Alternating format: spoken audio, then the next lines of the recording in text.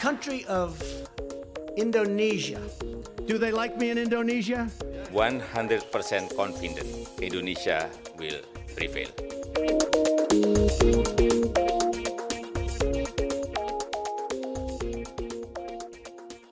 Hello and welcome to the Talking Indonesia podcast. I'm your host Gemma Purdy from the Australia-Indonesia Centre.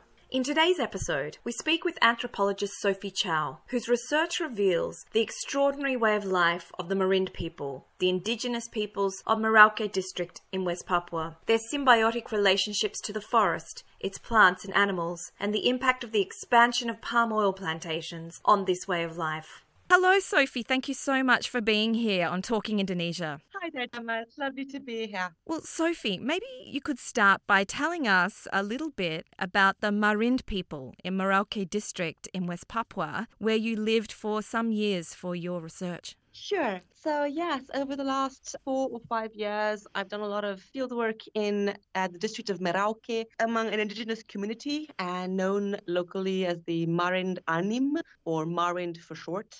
Anim simply means human or person. I was living in a few different Marind settlements along the upper reaches of the Bian River in eastern Merauke, not far from the national border with Papua New Guinea. The Marind communities who hosted me very much dependent on the forest for much of their subsistence to this day, although many have now been sedentarized in settlements. This process started during the Dutch period and continued again during the Indonesian period. So there's about 750 households of Marind in the area where I was working. Marind are Catholic by denomination, but they sustain a whole range of what one might call animistic beliefs. So basically notions of plants and animals as kindred and sentient beings with whom Marind entertain shared descent from ancestral spirits since time immemorial. And these sort of more than human relationships operate on a clan basis. So different clans are related to different plants and animals as well as elements of the forest.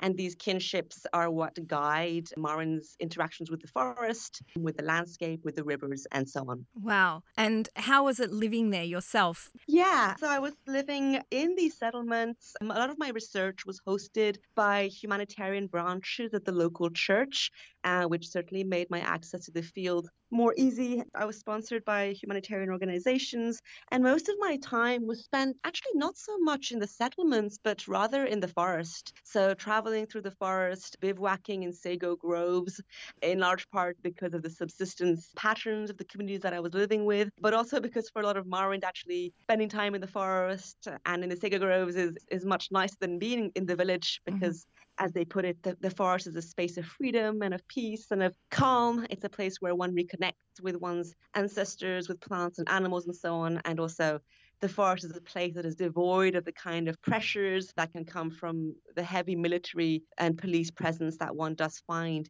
in and around village settlements. So a lot of my research was actually in and with the forest in the company of community members. And you've described the forest for the Marind as being like a kind of living history book. What do you mean by that? Sure. When I describe the forest as a living history book, I'm really trying to get at this sense among Marind that the past, so past events, past relationships, past interspecies encounters are really inscribed and embedded in the forest landscape.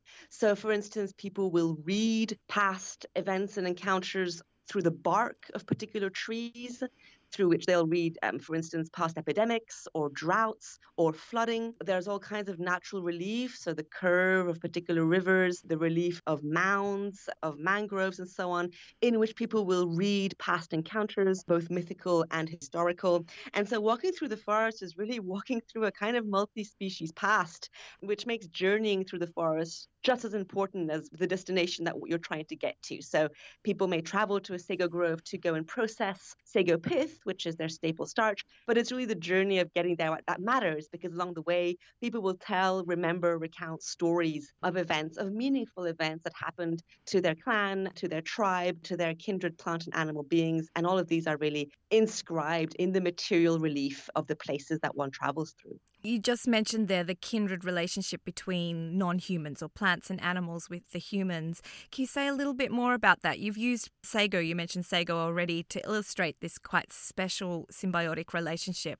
Yeah, so there's a really quite complex and more than human sociology at play here in Marin society, whereby the notion of personhood or being an animate agent is extended to all kinds of plant, animal, and elemental beings with whom Marind share ancestral descent from Dema or creator spirits. And the relationships between humans and these plant and animal kin are really anchored in principles of mutual exchange and care. So plants and animals grow, reproduce, and propagate in order to provide food and other resources for their human kin. And in return, humans must exercise respect and care when they encounter plants and animals in the forest, when they hunt, gather and consume them. Marind also engage in all kinds of strategies of indirect or minimal manipulation of the environment that seeks to enhance that environment and in doing so encourage the growth and reproduction of other than human beings.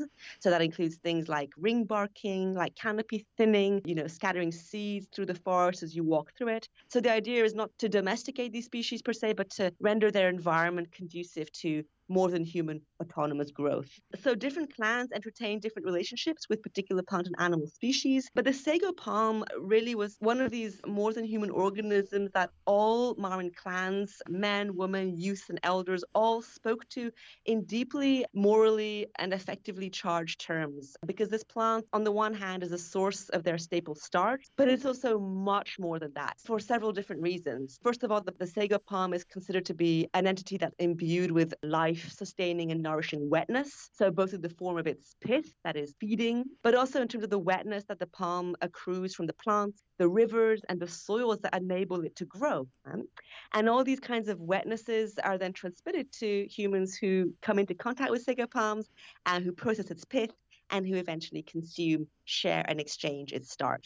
Marin talk about sago palm as a plant that knows how to live with others. It knows how to share space with others. Its own temporality of growth is intertwined with the growth of all kinds of other species with whom it entertains symbiotic relations, from insects to microbes to other humans to the wild boars and cassowaries that come to feed, mate, and drink at the mangroves where sago palms grow. So there's these incredible sort of interspecies companionships at play in the sago grove, which make it a really lively realm. And these stories of the sago palm are told and retold by Marind when they are in the space, when they are in the presence of the sago palm. Are you talking about plants that generations will go back to, the same plants or the same family of plants? Does that happen?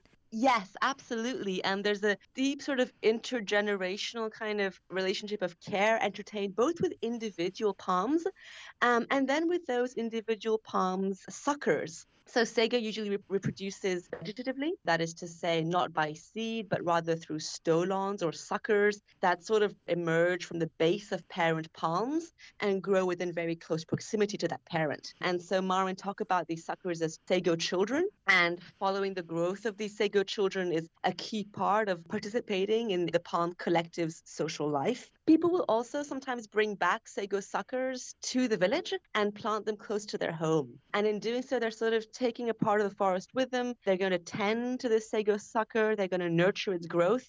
And eventually they'll bring it back to the grove so that it can be together with its own kin. So there are these interesting sort of multi-species growths at play here and tracing, where sago suckers grow, who they grow close to. All of that says something about the humans as well that have been involved in tending them and supporting their growth. Wow, that's pretty extraordinary. One of the reasons for your research and what you were looking into in that part of the world was the palm oil industry and its impact, right, on these communities.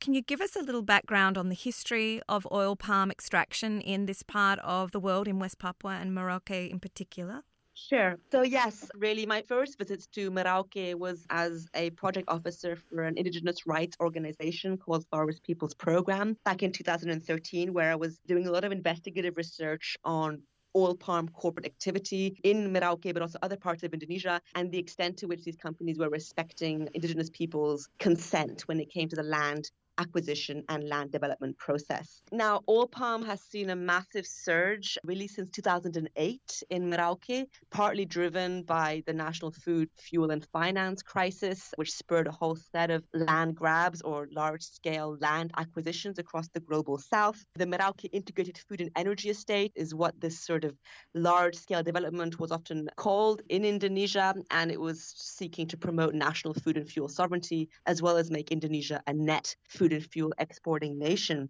But Merauke has a much longer history of extractive incursion. Oil palm itself, the first plantations were established in the 1960s, as documented by Georges Monbiot in his book Poisoned Arrows. These were still quite small-scale projects. There was at the same time plans for large-scale rice cultivation, so paddy cultivation, in and around the 1960s. And prior to that, the Dutch had begun to implement agriculture and horticulture schemes in Merauke for a whole range of introduced crops, including maize, peanuts, and so on. There was a lot of reluctance or reticence on the part of Marand, even all the way back during the colonial period, in the face of these agricultural schemes. What my research suggested was there were cultural reasons why there was a reluctance to engage in horticulture, and part of that has to do with the idea of domestication from Marand's perspective as a sort of violence enacted by humans to non-human entities. Domestication is often equated with control, with a totalizing sort of domination of other than human life.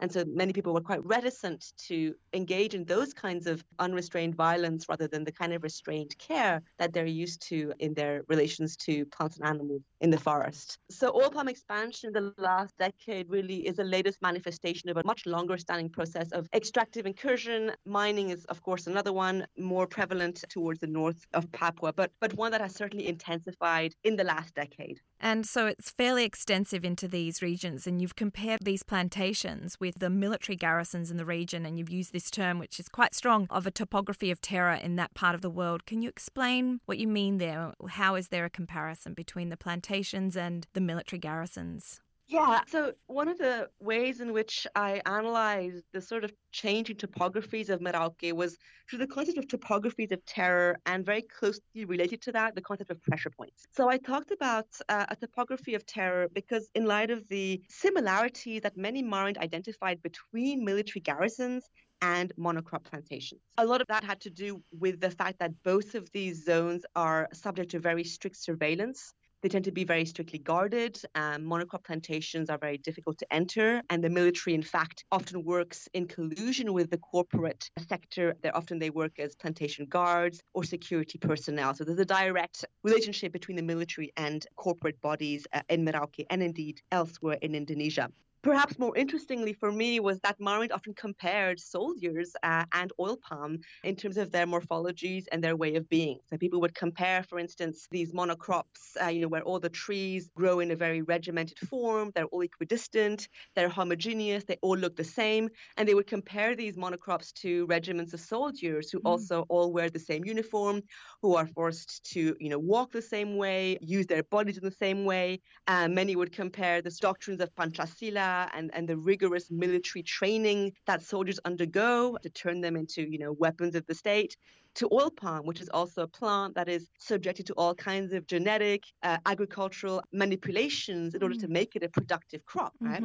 So there was some really interesting resonances between military persons and plants that are being recruited as kind of biological allies of the state, to borrow Alfred Crosby's term. And so this idea of a topography of terror or topography of violence really tries to bring out the fact that monocrops are new in Merauke, but they accrue significance in relationship to longer-standing state formations that have always given rise to fear, to unease, to a sense of being controlled among indigenous peoples in Merauke. And oil palm plantations really just exacerbate those pre-existing affects of fear and of intimidation that are at play.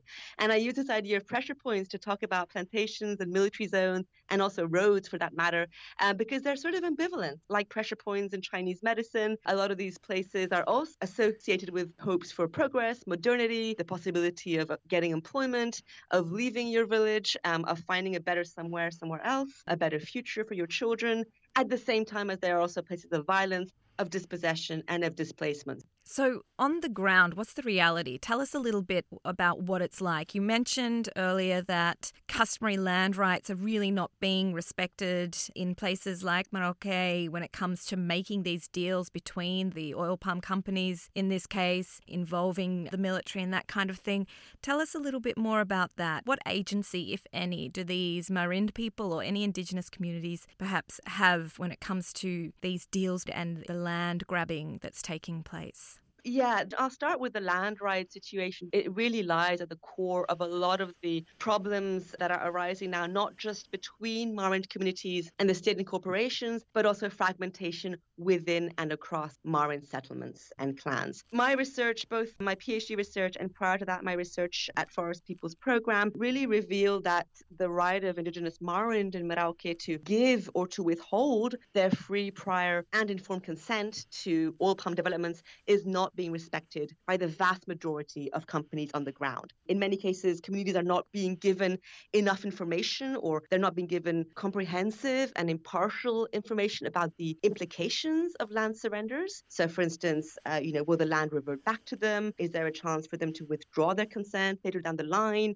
Many of them are signing contracts that they cannot read, or where the legal terminology is very opaque. So that's been a major problem. There's also the issue of the lack of freedom involved in these decisions. A lot of them are being made under duress in the presence of military personnel. So there's very, very little space for communities to maneuver. They're often not giving enough time to go back to the villages, discuss with their fellow constituents whether or not they want to get involved with these palm oil companies. And a lot of these companies are adopting a one-to-one approach to the consent process. So rather than consulting the community as a whole over decisions that have to do with communal lands, collectively held lands, they tend to sort of pick select representatives from the communities and have these conversations with them, often not in the villages, but in Merauke City or even in Jayapura City. And then these sorts of one-on-one discussions and processes then do not represent the broader perspectives or opinions of the collective. So there's a lot of elite co-optation happening on the ground. I think it's really important here to emphasize that many community members are split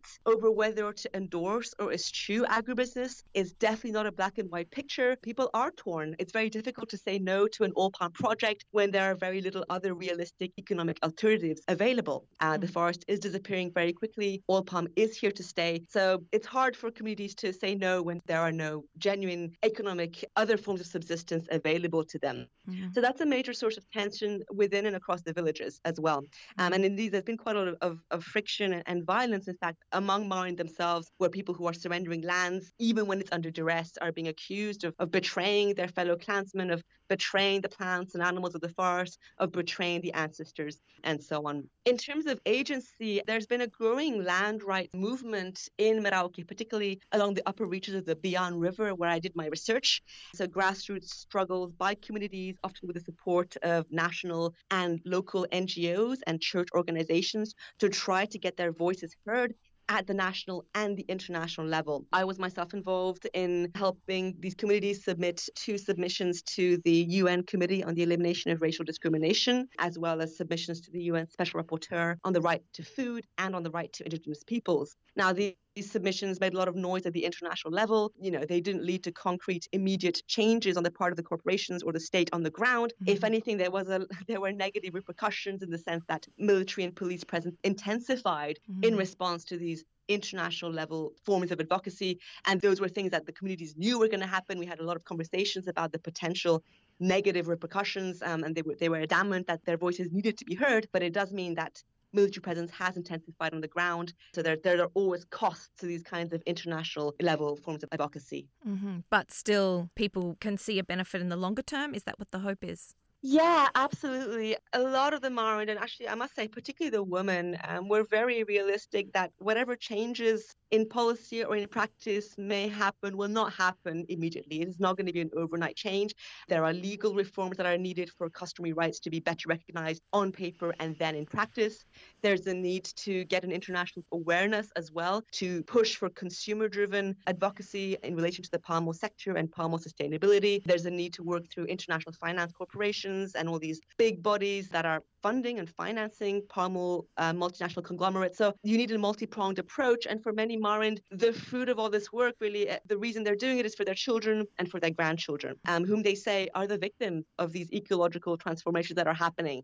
Children that are not born, children that may never be born. And when they talk about children, it's both human, sago, plant, and animal children. It's really a multi-species understanding of generations to come. Justice, hope, freedom, these are things that will require a lot of time, a lot of energy and effort. And their biggest concern is that, are we going to be able to sustain the solidarities and the momentum to keep doing this? And so these kinds of tensions and frictions are just as much at play in the advocacy scene as these more high-profile international and national level campaigns. You mentioned children there and how big driver for this advocacy has been for future generations. I want you to tell us the story that you used in a piece that you recently wrote about the oil palm industry. And you opened with this story about a child.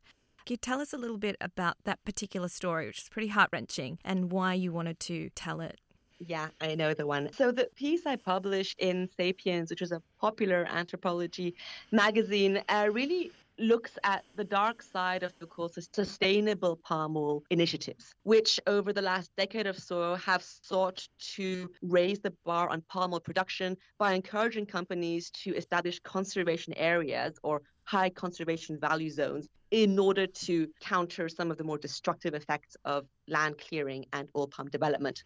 And so what the article was trying to do was to point out that, in fact, from many Indigenous Marind perspective, conservation and capitalism are really two sides of the same coin, in the sense that both conservation initiatives and capitalist projects tend to exclude Indigenous communities from the lands and from the multi-species relations that they have traditionally cultivated. And so I opened this piece with what was to me a really heart-wrenching anecdote, because it speaks in a very poignant way to the severance of both humans that are alive and humans that are dead from the environment, from the society that is nature. So the story that I tell is one of a little boy who died of dysentery after drinking water contaminated by mill effluents from a nearby oil palm plantation. His parents wanted to bury the child inside the ancestral graveyard, which was now located inside a monocrop oil palm concession. And the company refused because they said it was unhygienic, and they said that, burying a body in the plantation would attract pests and insects and therefore harm the oil palm's growth and yield. So then the parents of this child asked for the infant to be buried instead in one of the conservation zones, which the company had set up as part of its commitment to sustainable palm oil production. And again, the company refused because conservation zones, they said, were there to protect flora and fauna, and non-company personnel were therefore not allowed into these areas because they would disturb the animals and plants that these zones intended to preserve. And so in the end, this child is buried by the side of the Trans-Papuan Highway, a mega development project in West Papua. And the parents were haunted by these nightmares of their child being alone by the side of this dusty highway, being trampled by overloaded trucks carrying the fresh fruit bunches from the plantation to the mill. And they spoke about this child never being able to find rest, never being able to find peace, never being able to rest with his plant and animal kin. And to me, the anecdote speaks really powerfully to the violence that both conservation and capitalism do to Indigenous life worlds. Not only is violence at play in the everyday life of people today in Merauke, but also Marind are no longer able to find peace in death with species that they consider to be companions in ways that transcend life-death divides. So the piece was really trying to bring out this sort of terrible sense of loss, terrible sense of also consternation, right? A lot of Marind are confused by the purpose of conservation, which excludes them from zones where they formerly hunted, fished, and foraged, in the name, ironically, of preserving a nature that oil palm corporations also destroy, right? So I was trying to point to that irony of sustainable palm oil really as something that comes in two shades of green. One being the green Eden of these supposed conservation zones that glued humans, and then the other green being the green desert, really, of monocrops, where few plants and animals can thrive, and where Marind, once again, find themselves excluded. Right. And it's interesting, you're talking about how they've kind of not listened to the people or respected their traditions, their ways of life and death and those practices. But on the other hand, you also point out that a lot of these companies are also co-opting some of those local customs for their own advantage, like reciprocity in exchange and that kind of thing. Can you explain what you mean there and give us an example of how that's taking place? Yeah, sure. So that was a really interesting finding from my research. I suppose there were three dimensions of local culture and social norms that I felt that it was quite obvious the corporations had tapped into and were able to manipulate or instrumentalize to further their ends. So one of these was, as you just pointed out, this ethic of reciprocity and exchange, right? And so the way this would work would be that companies would organize a consultation, right, or a sosialisasi, as it's called in Indonesia, really just to introduce the palm oil project to communities, tell them what the purpose of it was, what sort of benefits they could get out of it. And they were not yet at the stage of asking communities to surrender lands. It was really an initial sort of meeting. But what often happens is that the companies bring a lot of gifts, so food, cigarettes, pens, all kinds of things, and gift them to community members, which creates a sense of obligation then on the part of communities who feel that they have very little to give in return to these corporations apart from their land. And so this kind of sets up a condition of indebtedness, which then makes it hard for communities to say no when the corporations come back a week or so later and invite them to cede or surrender lands for oil palm development. Right. And so that was very, very, very obvious to me. Another area of social life that the companies were instrumentalizing was ritual. Marawi have a whole range of rituals that serve to pacify their relationships to ancestral spirits, to ensure harmonious connections with forest plants and animals and so on. And a lot of these corporations, by one mean or another, had actually quite in-depth knowledge of the way these rituals work. Really? The procedure, the spells involved, the incantations, the sort of material objects that are required and so on. And so there were times when these companies actually would offer to organize, for instance, pig sacrifice rituals or rain-making rituals and so on, not necessarily at the behest of the communities.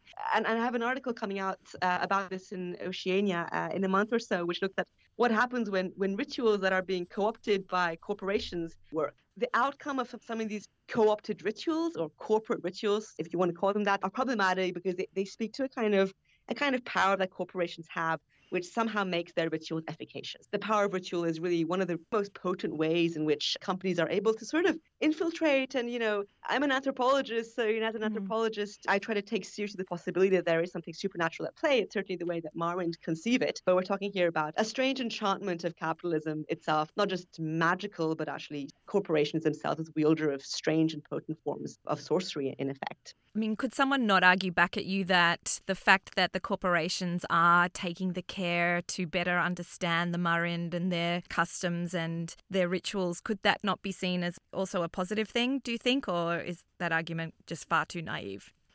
It's a really good question. First of all, I don't know how these companies get this information. Right. So another massive source of fiction, rumor, and gossip in the villages is how are they getting all this customary data, so to speak? Yeah. How do they know so much about our traditions? And indeed, my own fieldwork at times was jeopardized because, not surprisingly, there were suspicions that the anthropologist might have been the one who was passing on all this, traditional ecological knowledge. So there's that side of this, who is working with these companies, who is passing on this information. A lot of this is sacred knowledge that can only be transmitted by particular ritual experts, and none of the ones that I talked to, admitted.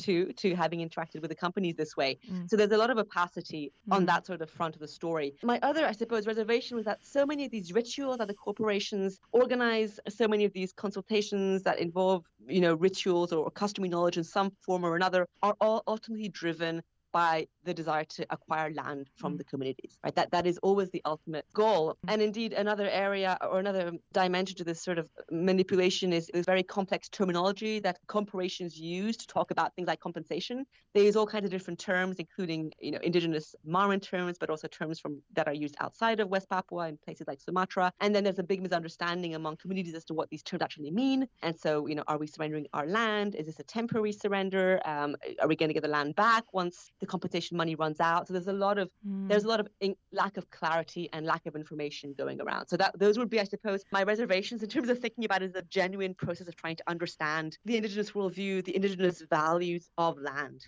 at play in Merauke. Right, and I guess that kind of circles us maybe back to this point you were making earlier about conservation. Tell us a little bit more about your concerns around sustainable palm oil extraction, or so-called. So I had a lot of reservations in writing that piece because one of the things I was worried about and that I hope, I didn't do was to suggest that sustainable palm oil isn't working and therefore we should go back to a business as usual approach. And that's certainly not what I was trying to say. There has been a whole proliferation of sustainable palm oil standards and certification bodies in the last 10 years.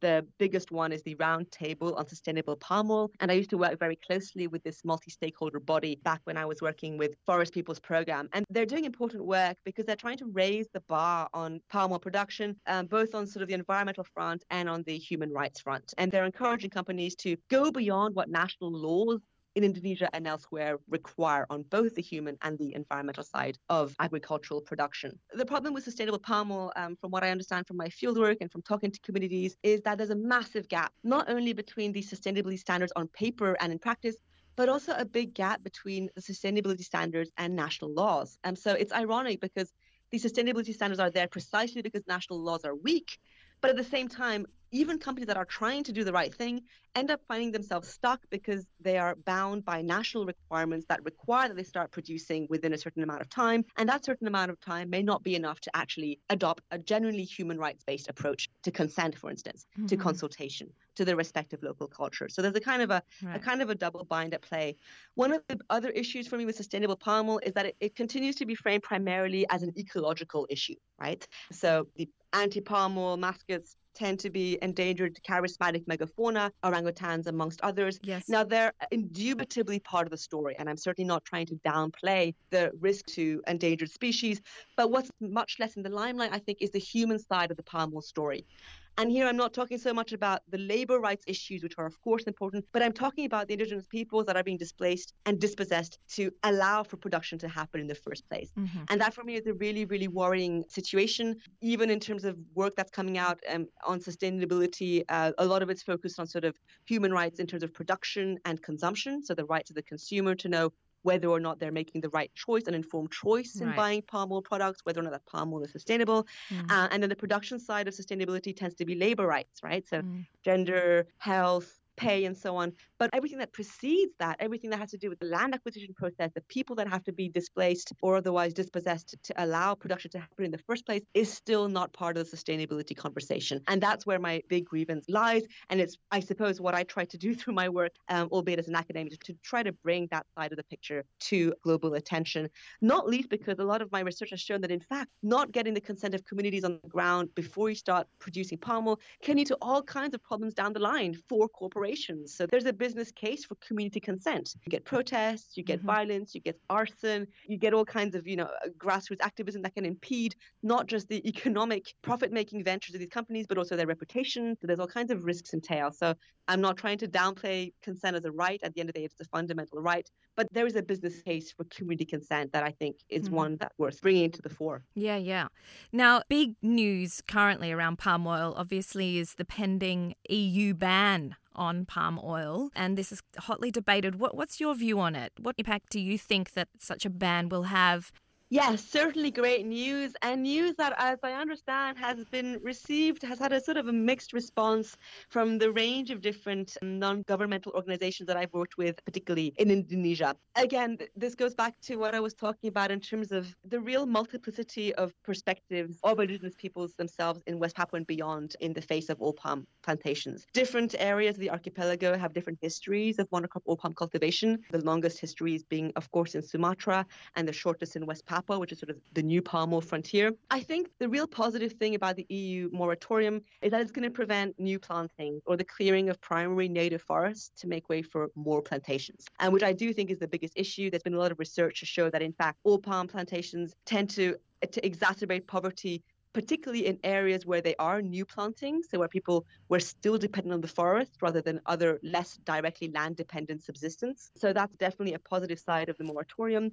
I think that the moratorium will certainly have to take into account things like, the hundreds of thousands of smallholders who are already part of this palm oil production system, and who will be needing to find alternative economic livelihoods once this moratorium is in place. So that's a really important consideration, and one that I think NGOs also need to have, in their thinking through these kinds of big international level changes. There's always a risk with NGO work of what I call the moral hazard, right? It's pushing for things that don't necessarily represent the views of the communities whose voices or aspirations NGOs purport to bring to an international level. And so that's the sort of more ambivalent side of the story. I mean, I've always had mixed feelings about boycotting palm oil, outside of this moratorium context, because there are, as I said, many smallholders who are already working within the system. And the big question will be, what are going to be the economic livelihood alternatives for these communities? Mm-hmm. And so that does actually brings me to the question about the Marind, and you were talking about the fragmentations and the contestations within Marind peoples themselves, and I'm wondering if there's a generational thing there. Can you say a little bit about that? Are the young people keen to keep up the advocacy and fight for their rights, or are they just ready to go to the towns? What's going on there generationally within those communities?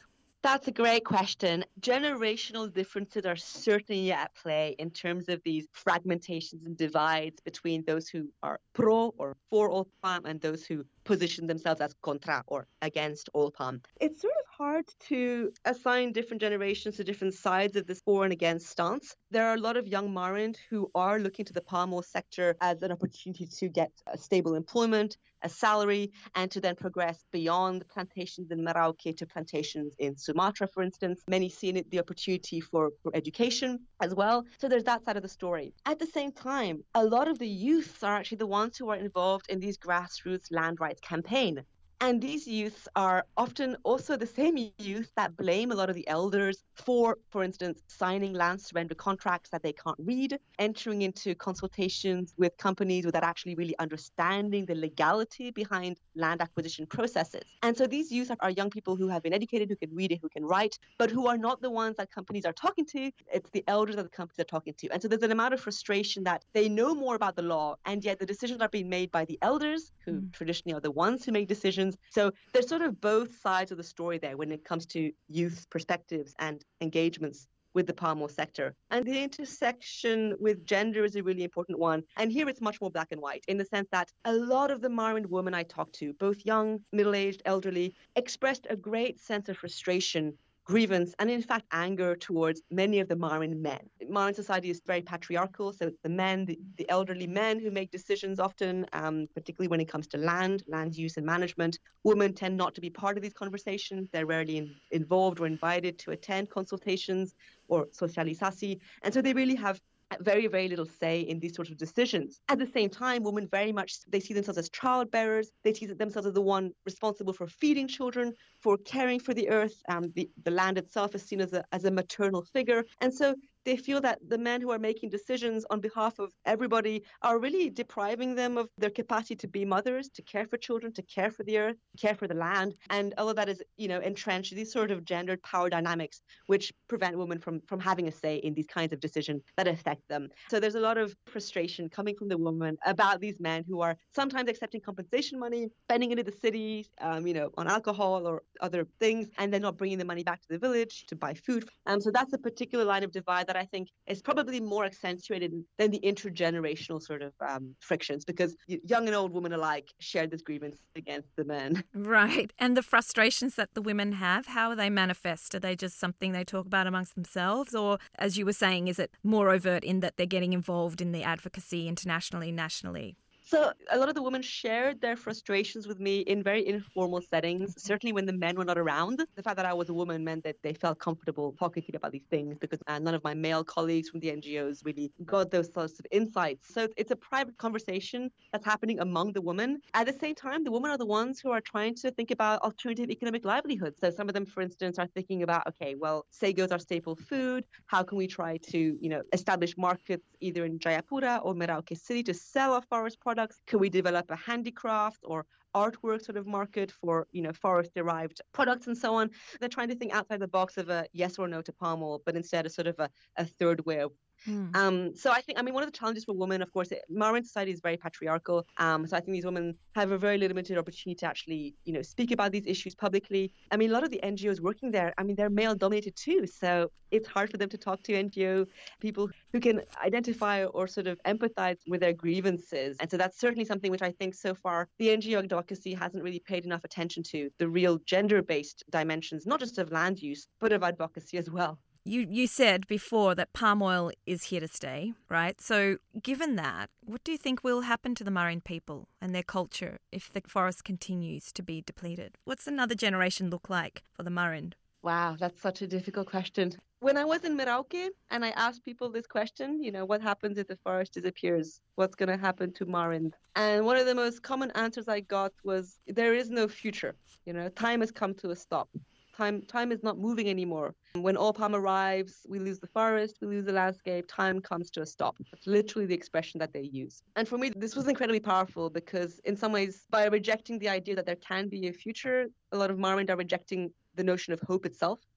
Hope being, of course, a future-oriented disposition. It's something that is to come.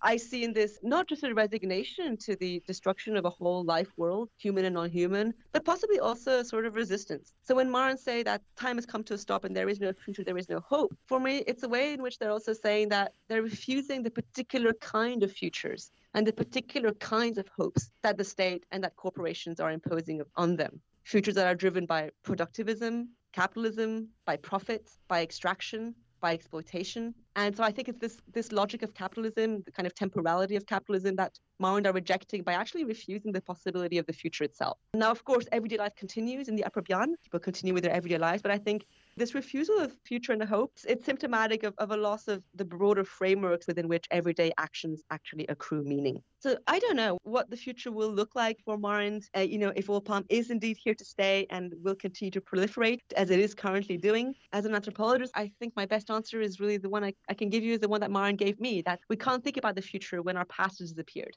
And by that, they mean, of course, the loss of the forest, in which, going back to what we were saying earlier, the past is inscribed, right? That the landscape is the past. And without a past, it's very hard to think about the tomorrow. So there's loss here. There's also creativity. There's courage. There's huge courage among these very same communities who are seeing the frameworks of meaning of their life being obliterated. Grassroots advocacies continue. People are planting sago everywhere as a way of reclaiming their land. They're activating plants as part of their multi-species struggle. There's a growing awareness at the national and international level. So I would say there is hope. I know a lot of Murrin wouldn't agree, but perhaps the reluctance to think with and through hope is also a way of protecting themselves from the fact that so many of these hopes have been dashed, and that perhaps not believing in a future is a way of protecting yourself from the particular kinds of futures that have so often been imposed on Indigenous peoples in West Papua and elsewhere. You, Sophie, personally, are you feeling hopeful? You mentioned that, there is the advocacy of, with which you are involved. Do you feel like there's some gains being made nationally, if not internationally, to bring awareness to the losses, cultural as well as the environmental and human losses here? Yeah, I think there is definitely. What has happened over the last 3 or 4 years in terms of advocacy has been unprecedented. West Papua is a very, very difficult place to do advocacy of any kind, really. I have a lot of respect for the people who are continuing to do that on the ground. I still do believe that until there is national legal reform, the passing of the Indigenous Peoples' Rights Bill, for instance, that Jokowi has been promising, until those sort of legal policy level changes happen, Indigenous communities like Murrin will find it very, very hard to effect change and to curb this sort of large-scale techno-industrial expansion that's happening on their grounds. But I do believe there is hope. I see, particularly in the youth, a lot of momentum and a real sense that the struggle is not just about them, it's also about plants and animals, it's about the land, it's about a real more than human world that is at stake here. So I think there is hope. Thank goodness. We always like to end on some kind of positive note. I personally do. I'm so pleased that you found it. And do you know what? I have hope just from listening to you, Sophie, and knowing that you're out there telling the stories and fighting the fight. So thank you so much for sharing your work with us today. I'm going to put links to some of those articles that we referred to in the discussion we've just had. I'll put them up on the website so that folks can go and find them. Thank you so much for joining us. Thank you so much, Emma. It's been a pleasure. Thank you. That was Dr. Sophie Chow, a postdoctoral research associate at the University of Sydney's School of Philosophical and Historical Inquiry and an honorary postdoctoral fellow at Macquarie University. Talking Indonesia will return on the 25th of July, hosted by Dave McRae. Remember, you can find the entire Talking Indonesia podcast archive at the Indonesia at Melbourne blog. Subscribe via iTunes so you'll never miss an episode, or find us via your favourite podcasting app. Until next time, this has been the Talking Indonesia podcast. Thanks for listening, and bye for now.